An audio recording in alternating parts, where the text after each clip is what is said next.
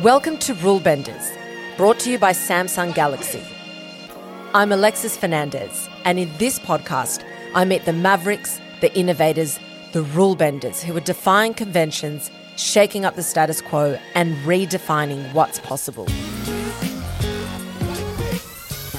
In this episode, we're going to explore the rule, men can't talk about mental health. If you've never been exposed to help-seeking behaviour, you may not realise that it's a good idea. And a big part of me opening up my mouth and talking about this stuff, I just wanted to have the kind of conversations out in public that I never really heard when I was young. Because I would just want people to understand that I wasted years of my life. We've all probably had men in our lives who are the embodiment of the stoic Australian male archetype. They refuse to visit the doctor when they're sick, they're averse to acknowledging their emotions, and there's nothing in the world that can't be fixed with a few schooners with mates down at the pub. For years it seemed this was the only way men in this country could be. I've noticed with some of the men in my life that when they're just around women, they feel more comfortable talking honestly about how they're feeling. But if there's other guys around, that conversation shifts. But as Bob Dylan once sung, the times, they are a-changing, and today's guest proves this rule is an outdated one.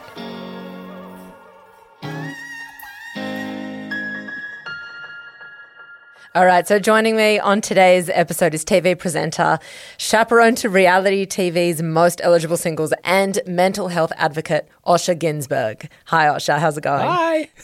How are you today? I'm great, thank you. Cool, man. Yeah, good to have you on the show. I'm really excited about this chat, actually. What I wanted to do was kind of bring it back, and we start with like a bit of a story through your life and bring it back to your childhood, because I understand that you're one of 4 boys, so I'd love to know what that was like growing up. Smelly. I'm 2 of 4. Yeah, I think at one point there were 3 of us going through various stages of puberty in the house at the same time. So, oh my God. Yeah, there were lots of holes in the walls and stuff like that. Not through anything, particularly violent. It's just like you suddenly go through this growth spurt and you're now 2 kilos heavier than you were 2 weeks ago, and you go to, push your brother out of the way just for fun or whatever, and you accidentally shove him and it breaks the wall. And that happened, when we were kids, just because, blokes we're just, chock full of energy and stuff like that. So yeah, that's right. I mean, but I guess, for me it was a bit odd in that I'm 2 of 4 boys. I went to an all-boys school. The only kind of real woman in my life that wasn't my mum was my accounting teacher. All my other teachers were men. So I did kind of get spat out of high school in my late teens, kind of not really understanding or have a very, very good understanding of how the world actually worked as far as women go. And that's only because of how I grew up and what I was surrounded with and the culture of what I grew up with. And it was a very steep learning curve. Yeah. I know better now, so I do better now. But yeah, I just didn't really understand. Yeah, I mean, you're a young man as well. I had girls. I remember my first girlfriend when I was 21. She really took me by the hand and went, this is what, and she took the time to really kind of explain to me how the world worked. Yeah. And I was very, very fortunate for that. But look, there's plenty of guys my age who never got that, and plenty of men a lot younger than me that still haven't got that. And, I think sometimes we can be very quick to stacks on someone who says the wrong thing, but they just really honestly may not know. If you're like me, if you're one of a bunch of brothers and you go straight to a job site or a workplace that's all men, particularly something more masculine, say for example, like a work site or a building site or something like that, a very man-centric job, you may not have ever been exposed to any other way of thinking, and it's just you don't deliberately go, you're not kicking indoors, for men's rights rallies. You're just like, no, I just didn't know there was any other way to be. Yeah. So, but the thing is, like those kind of situations, certainly in those, those structures, those workplaces, those friendship groups, that can be quite stifling, because you are trying to be accepted. Very quickly after the age of about 14, 15, we all start to remove ourselves from our parents and start to look for the approval of our peers. And if we've chosen a peer group that has a value system that is along those lines, it can set you up for probably not great outcomes, and that's a real trick, because you may not realize that you're in a peer group with a value system that doesn't certainly serve your relationships, your intimate relationships, your health outcomes and your mental health outcomes, and you may not realize that. Yeah, definitely. So what I want to go into is that I know you've spoken before about your experience of like mental health issues as a child, and can you tell me about that and when that begun, or when you noticed that it begun? I remember like full body panic attacks from the age of about 5. Maybe a bit younger. Mm-hmm. I was pretty young, yeah. I remember going off to psychiatrists, when I was really little, about the age of 5 or so. Yeah, and panic attacks were definitely a thing that happened to me, and, for quite a while. They had varying degrees of horribleness, and they went away for a while, and then they started coming back with a vengeance as I got into my 20s. So as in when you were a teenager, they kind of went away? Well, yes and no. I mean, I guess, I was pretty weird, I had a kind of a strange view on how the world worked, and I was extraordinarily insecure. I was quite overweight, and sometimes when one is insecure, that insecurity can be masked by wanting to dominate situations, and so I was a bit, very, very loud.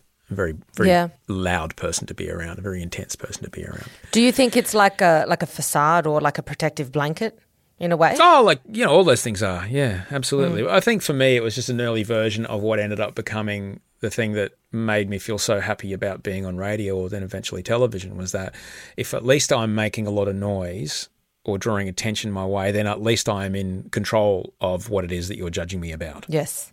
Later, as I got into radio and television, it was, the feeling of anxiety, which for me is a lack of control.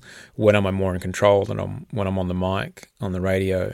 I'm the only one talking and everyone's listening. Or when I'm on the television and there's hundreds and hundreds of people in the studio and I'm looking down the barrel and there's millions of people watching live at home. Absolute bliss. I know exactly what's going to happen. I know what's going to happen next. Yep. I know what I'm going to say next. I get to say what happens next. It's complete bliss, Yeah. That's what it was like. And you've had a really successful TV career and radio, of course. And I feel like, for such a long time, I mean, so many Australians would know who you are. But can you tell me when you started to, throughout your career, throughout being well known in Australia, when you started to be impacted by mental health again, as when it circled back to being, how you mentioned that it was more intense as a child and then back again as an adult? Yeah. I think it was during my first year of television, my first year in Sydney in 1999. It started to get very, very intense. I was in a new job. I was very insecure. I was dealing with some tricky people at the workplace. I was under an enormous amount of stress. I was 25. I'd moved to Sydney with my girlfriend at the time, and I went off to see a psychiatrist, and I was explaining to him what's going on, and he said, yeah, well, you'd probably do well with, maybe drinking less and, trying these antidepressants, and that might give you a little more resilience to deal with the things that you're dealing with. And I'm like, are you kidding me? I'm not going to stop drinking, you idiot. And drugs? I don't need drugs. Anyway, right. 7 years later, I was essentially kicking in the door of my psychiatrist, begging him to give me anything. He was right. Yes. And I would have saved a lot of time and trouble if I'd listened on the day. Did you find it hard or easy to reach out for help at that age? When I was 25? Yeah. I remember calling my dad and saying, do you know any... Because both my parents were doctors, and I knew my dad knew some guys down in Sydney. I said, do you know any psychiatrists? And he asked around, and they found someone. Amazing. His mates up there recommended someone. That's the guy I went to go and see. But I think, once I've realised that there's a problem, and that's, the acceptance is the hard part of real understanding there's a problem. Once I've accepted that there's a problem, I have no problem in chasing down, I have no issue in chasing down a solution. It's just getting to the acceptance of the problem is the hard part for me sometimes. Totally. Yeah. Would you imagine that, obviously there are definitely people that do have trouble with that acceptance, but do you imagine that it would be difficult for people not in your situation or not with parents like the parents that you had or have trying to access mental health services or support? we're very, very fortunate to live in a country with universal healthcare. Okay? Yeah, 100%. However, just the very nature of the universal healthcare systems and public healthcare systems is a thing called the inverse care law. And that is that the most amount of care and the highest quality care is concentrated in areas of the country where people need it the least.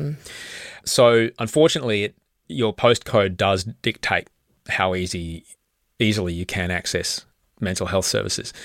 We do in this country have an incredible thing in that Medicare, our public health system's main kind of binding entity, Medicare, has a thing. One of the item numbers is a mental health plan, which is 10 visits to a psychologist, which is amazing. You can get so much done in 10 visits to a psychologist. That's right, yeah.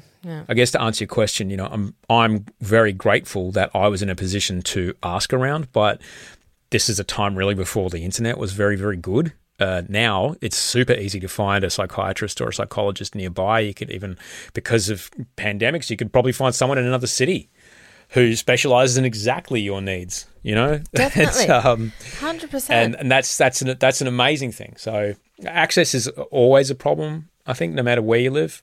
But if you are in more rural and regional areas of the country, it is way trickier. Do you think that there are other barriers that might stop men in particular talking about their mental health, like socially with their friends, or do you think it's something that's changing? Well, I would like to think that it's changing a lot, but I guess it's kind of conditional, I think, what's changing.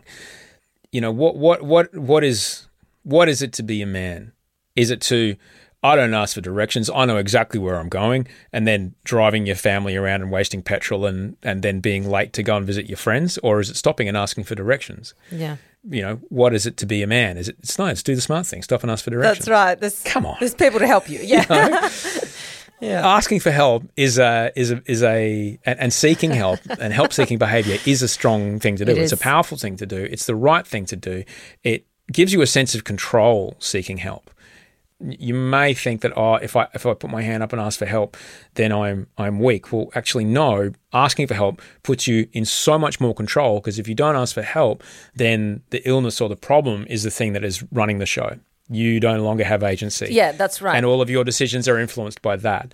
So I'd imagine in the groups of men that we were discussing earlier, there may be a peer attitude towards help-seeking behaviour, but I would say to that is that has nothing to do with them. Now, we live in this blessed time of, we're connecting over a video chat right now, but we live in this blessed time where you can book a session with a psych over a video chat, and as long as you're alone in a room, on a phone, on a laptop, whatever, you can have a session. And who's going to have to know about it except you and the psych? Nobody.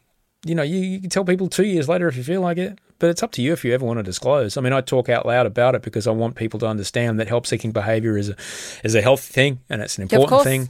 And if things are starting to fray at the edges, if you're finding yourself agitated at everything, if you feel starting to get thoughts like, if only everyone would just do what I wanted them to do, everything would be fine.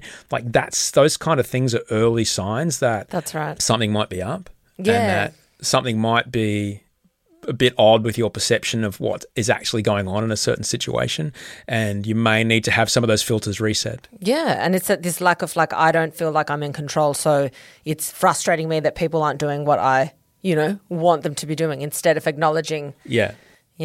But what you said before, which I find really interesting as well, is that comparison between, like, you going to a doctor for a physical problem, something with your wrist, your knee, you're sick, versus a mental health problem. I think people feel such a sense of their personality is so heavily linked to their mental health, or it's like linked, so I think they find it difficult to say, I need help in this arena, more so than, my leg broke. Yeah. What I would say to you there then is, if you need to think about it in a physical way, say, for example, you have a problem with getting angry when you drive.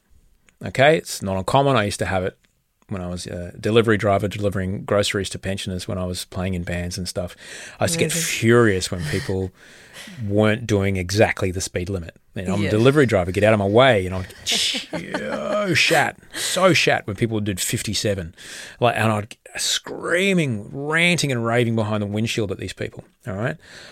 And if that happens to you, if people cut you off or whatever, or you're driving on the freeway and people are idiots and you find yourself getting infuriated with every person, understand that that is a physical neural connection. There is an actual neuron in your brain that is a hardwired, there are cells of your body that are connecting those two ideas together. Okay, that is a physical thing, just like a broken bone. It is a physical thing. Now, the great thing is your brain can form new neural connections. Your brain can take that and you can deliberately rethink that moment and go, someone's cut me off. Maybe their mum's sick. Okay. Yeah, it's that whole cells that fire together, wire together. It's, it's what you're feeding. Exactly. You can rewire that. And so you can then create a new physical connection. So it is a physical problem. Yes. It is a biological problem. It has nothing to do with, it's not imagined. It is an actual thing. Yeah, okay. Totally. Now, sometimes you may need medication to help those things rewire, but understand it's just as much of a physical issue than a broken foot. Couldn't agree more. And it's the same thing with the medication. You take it for something physical in the body or physical in the brain. At the end of the day, it's chemicals and electricity, really. Yeah. But what now? Do you think it's worse for men? If you've never been exposed to help-seeking behaviour, you may not realise that it's a good idea. Yeah. If you've never seen it. Like, you can't be what you can't see. And a big part of me opening up and my mouth and talking about this stuff, starting on my podcast in 2013 and then writing a book about it and making a show about it, such and such and such. A big part of that was like I just wanted to have the kind of conversations out in public that I never really heard when I was young, because I would just want people to understand that I wasted years of, as I mentioned, I wasted years of my life not doing what I should have done, as far as drink a whole lot less, if anything at all. I ended up being sober and take some SSRIs and do some work. I wasted years of my life and had relationships that with colleagues and intimate partners that could have been a whole lot better if I had just listened to the doctors. And if you don't know that it's a good idea, you don't know to do it. That's and right, I'm here to tell you it's a good idea. Yeah. it's a really good idea, because all that's going to happen is it's just going to get worse. That's the trick about these. They're like self-tapping screws, these negative thoughts. Once they start, they kind of get reinforced with your behavior patterns, and your habitual ways of doing things start to reinforce them in every aspect of your life. And before you know it, it's just become just so ingrained and hardwired into who you are. You're no longer just shouting at people on the freeway. You're shouting at people in the grocery line. Yeah. It starts to become a real problem, and then security is asking you to leave. And then next thing you know, you're running the border crossing in West Australia or something. Like, you got to be careful, man. Yeah. Like, it's a slippery slope. You got to be careful. It doesn't get better by itself, No, it doesn't. And I think it is important that, well, even you mentioned just before that, you hadn't seen what you're talking about now. So I think if, especially like the generations coming through, they're seeing more if it's spoken about, they're now aware of it. It's like, if you don't know that you can get it fixed, you're not going to go get it fixed. But now there is more awareness that that you can do better. Yeah. Yeah. So we hear the term toxic masculinity like all the time, especially now. And do you think that plays a role in the reluctance for some men to reach out for help? Yes, absolutely.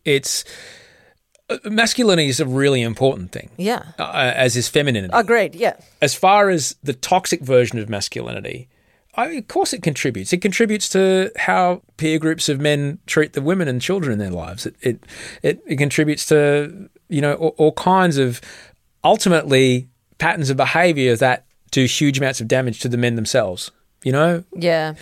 You live a life like that, you're going to end up alone, dead, or in jail. And I feel like it could be a bit of a catch-22. That's pretty much it. Yeah. And I feel like you could through that behaviour, you're then less likely to seek help from others because you're trying to control others as well. So it's kind of like I can't be asking for help from the people that I'm trying to control.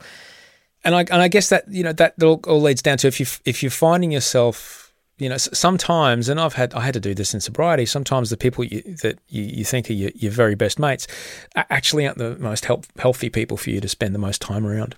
And it can be very difficult to separate yourself from such people, but it actually turns out to be quite a bit better for you. And ultimately, I think, I don't know. I can only speak from my own experience in that when I was in those groups of men, all I wanted to do, and boys we were, I guess, all I wanted to do was be accepted, you know? And all we were trying to do, I guess, was trying to outdo each other to get the most amount of acceptance from everybody else. Yeah. And I guess when you're a teenager, when you're a fledgling kind of young adult trying to figure things out, there's a bit of leeway there as you because you got to make mistakes and realize that it makes you feel icky on the insides. You know, no one figures it out perfectly. You got to bump into things before you figure out how to ride a bike properly, right? That's true. But when that carries up into young adulthood and adulthood, that can be an issue, obviously. And like I said, it's no way to live a life. It's no way to live. It's a life devoid of empathy. It's a life devoid of, actual connection. It's a life devoid of, emotional connection and emotional responses. It's a life that makes, rich and fulfilling relationships very, very difficult to attain. And it's a life of ultimately frustration because it's a life that yearns to control every situation. But you're just going to have to be an acceptance that the universe is just gajillions of atoms crashing into each other, set off by the laws of physics a bajillion years ago, and we're just a part of it. Yeah. And it's always going to not work out how you planned it. And life is figuring out how to deal with it as it is rather than try to make it how you want it. If you can figure out how to deal with life as it is, you're going to be okay. If you try to make it how you want it, you're not as powerful as the universe. No. Don't care who you are. And it's always going to frustrate you. And that will ultimately frustrate the people around you. This is it's very true. And so something that I'd like to circle back to that you've mentioned a few times is, this cultural thing of, one thing in particular, drinking, and how that's like quite big in Australian culture, and I think in both males and females, but also quite heavily in males, and the impact that you think that might have on mental health in general. Dealing with anxiety by using alcohol is a tried and true method of the Australian male, and it has been used for centuries. The thing is, it doesn't work out that well, all right? But I still think it's bananas that we have this self-administered, publicly available, socially acceptable, undosed depressant that is for sale across counters on the corner of every suburb in our country, and you can buy enough of it to overdose and die. Yeah. That blows my mind. Yeah. That if alcohol was being questioned, if we're going to make it legal today, would we do it? Probably not. For me, as far as I'm concerned, it's quite a dangerous drug, and we don't treat it with the respect it deserves. But that is to say that I'm alcoholic, and I react differently to alcohol than other people. Some people are fine. Some people can have a couple of beers and be sweet. No, for me, I would hear the sound of a can being opened in the next room, and then that was it. Yeah. I was done. It was over. I was unable to control it. But that's the thing. There's no way of monitoring who's going to deal with alcohol in what way. Like you said, there's some people that's great. They have one glass and they're fine. They don't need any more. Most people will sit in the middle where they will love to get, take it too far often. And then there's people that, like yourself, who you have the tiniest amount and it's, game over.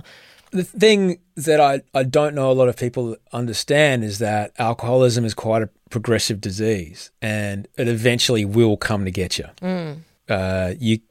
Once you pass this certain threshold, it's coming for you. Yeah. And it's very, very, very hard to continue to drink moderately once you've passed that certain threshold, because like some other drugs, in my experience, the dosage that I needed of alcohol to feel at all normal or accepted or okay, the dosage of this drug became impossible to maintain. Yeah. And at first it was a half a beer and I was like, oh, I'm fine.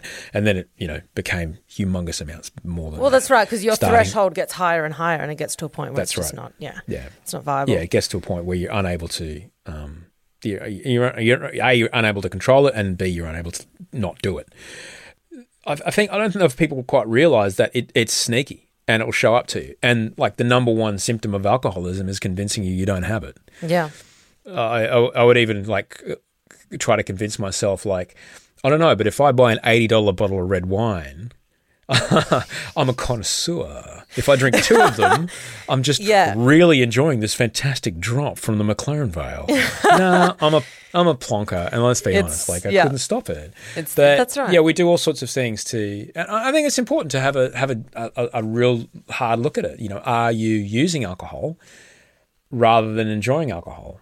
And if you're, are you using it as a drug? If you're using it as a drug, I'm here to tell you there's far, far, far better ways to shift mood states, far healthier ways to shift mood states that do not have long-term health implications, do not have progressively, decreasing outcomes as far as your mental health goes. Yeah. And you got to understand, like, how many times in your life have you had a really terrible, terrible night and alcohol wasn't involved?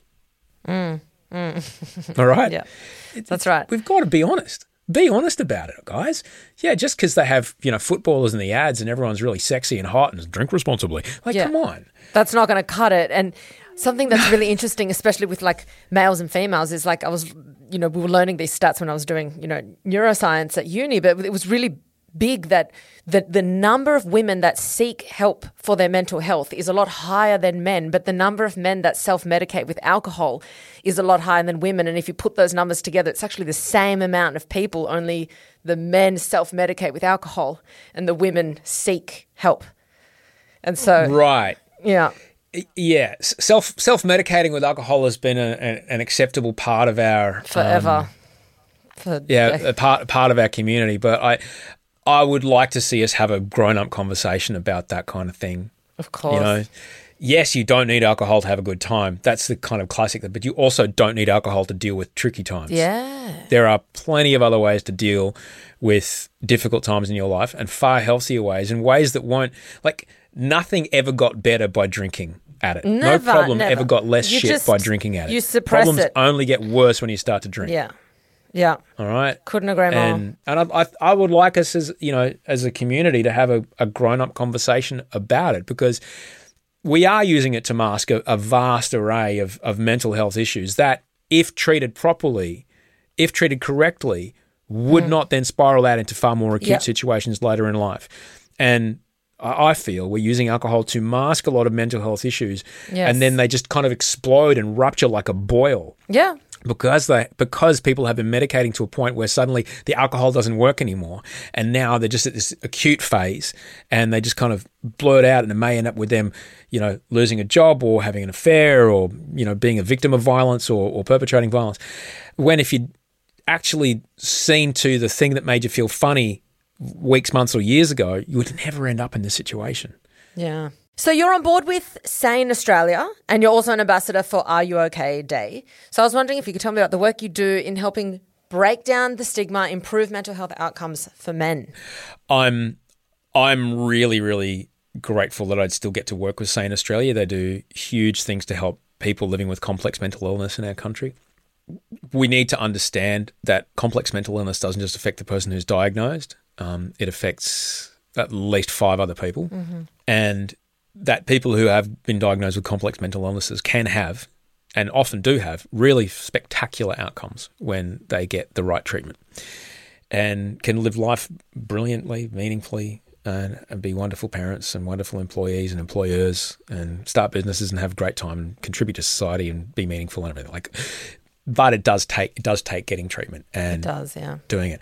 And so I think acceptance is the key to all of it. It is. Accept that if you do have a bit of a broken brain, accept that it's happening, take responsibility for it, and then get into action and start taking some control over the situation. Yeah. And pretty soon you'll feel a lot less like you're, holding onto the end of a garden hose, getting flailed around the garden, and a lot more like you're the one with your hand on the tap. Yeah. That's important. I feel like what you're doing, honestly, Osher, like that's what's people like who are doing what you are doing is what would be helping other people have that acceptance. I think it would be harder to come to acceptance if you've never seen anyone else do it before you.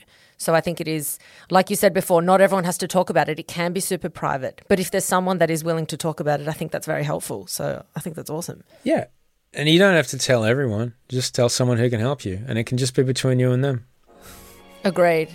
Osher, thank you so much for coming on to the show. It's been awesome. I've learnt a lot from you. I think it's fantastic, and I think the listeners are going to love it. I appreciate it. Thanks for having me on.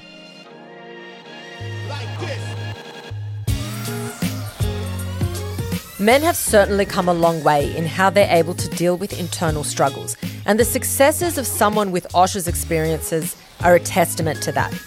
But the man he is today is the result of a lot of hard work and acceptance. Acceptance that he isn't perfect, and acceptance of the problems that placed obstacles in his path. We're always turning to role models for approval in what we are doing, and Osher makes a fantastic role model for other men. In order for more men to speak out about their mental health, they not only need to see others like Osher do it, but also be accepted and celebrated for it. For Osher, he's a firm believer that as a society, we need to start examining the systemic and cultural precursors to mental health issues. This includes disrupting the hold alcohol holds over us. Because the rule that we need to have alcohol to have a good time or to deal with our troubles, that's another rule worth bending. If today's podcast has brought up any feelings for you that you're concerned about, or you're worried about someone you know, you can call Lifeline on 13 11 14. On the next episode of Rule Benders. And so when you're happy with yourself, and that doesn't have to mean that you wake up in the morning and go, I embrace every stretch mark, I love my wobbly, whatever. Like, it doesn't have to be that active. It can be, I accept that. I realize that my value is not attached to that. The way that I'm moving through the world today isn't a direct result of how many donuts I ate. From Samsung Galaxy, this has been Rule Benders. My name is Alexis Fernandez, and thanks for listening.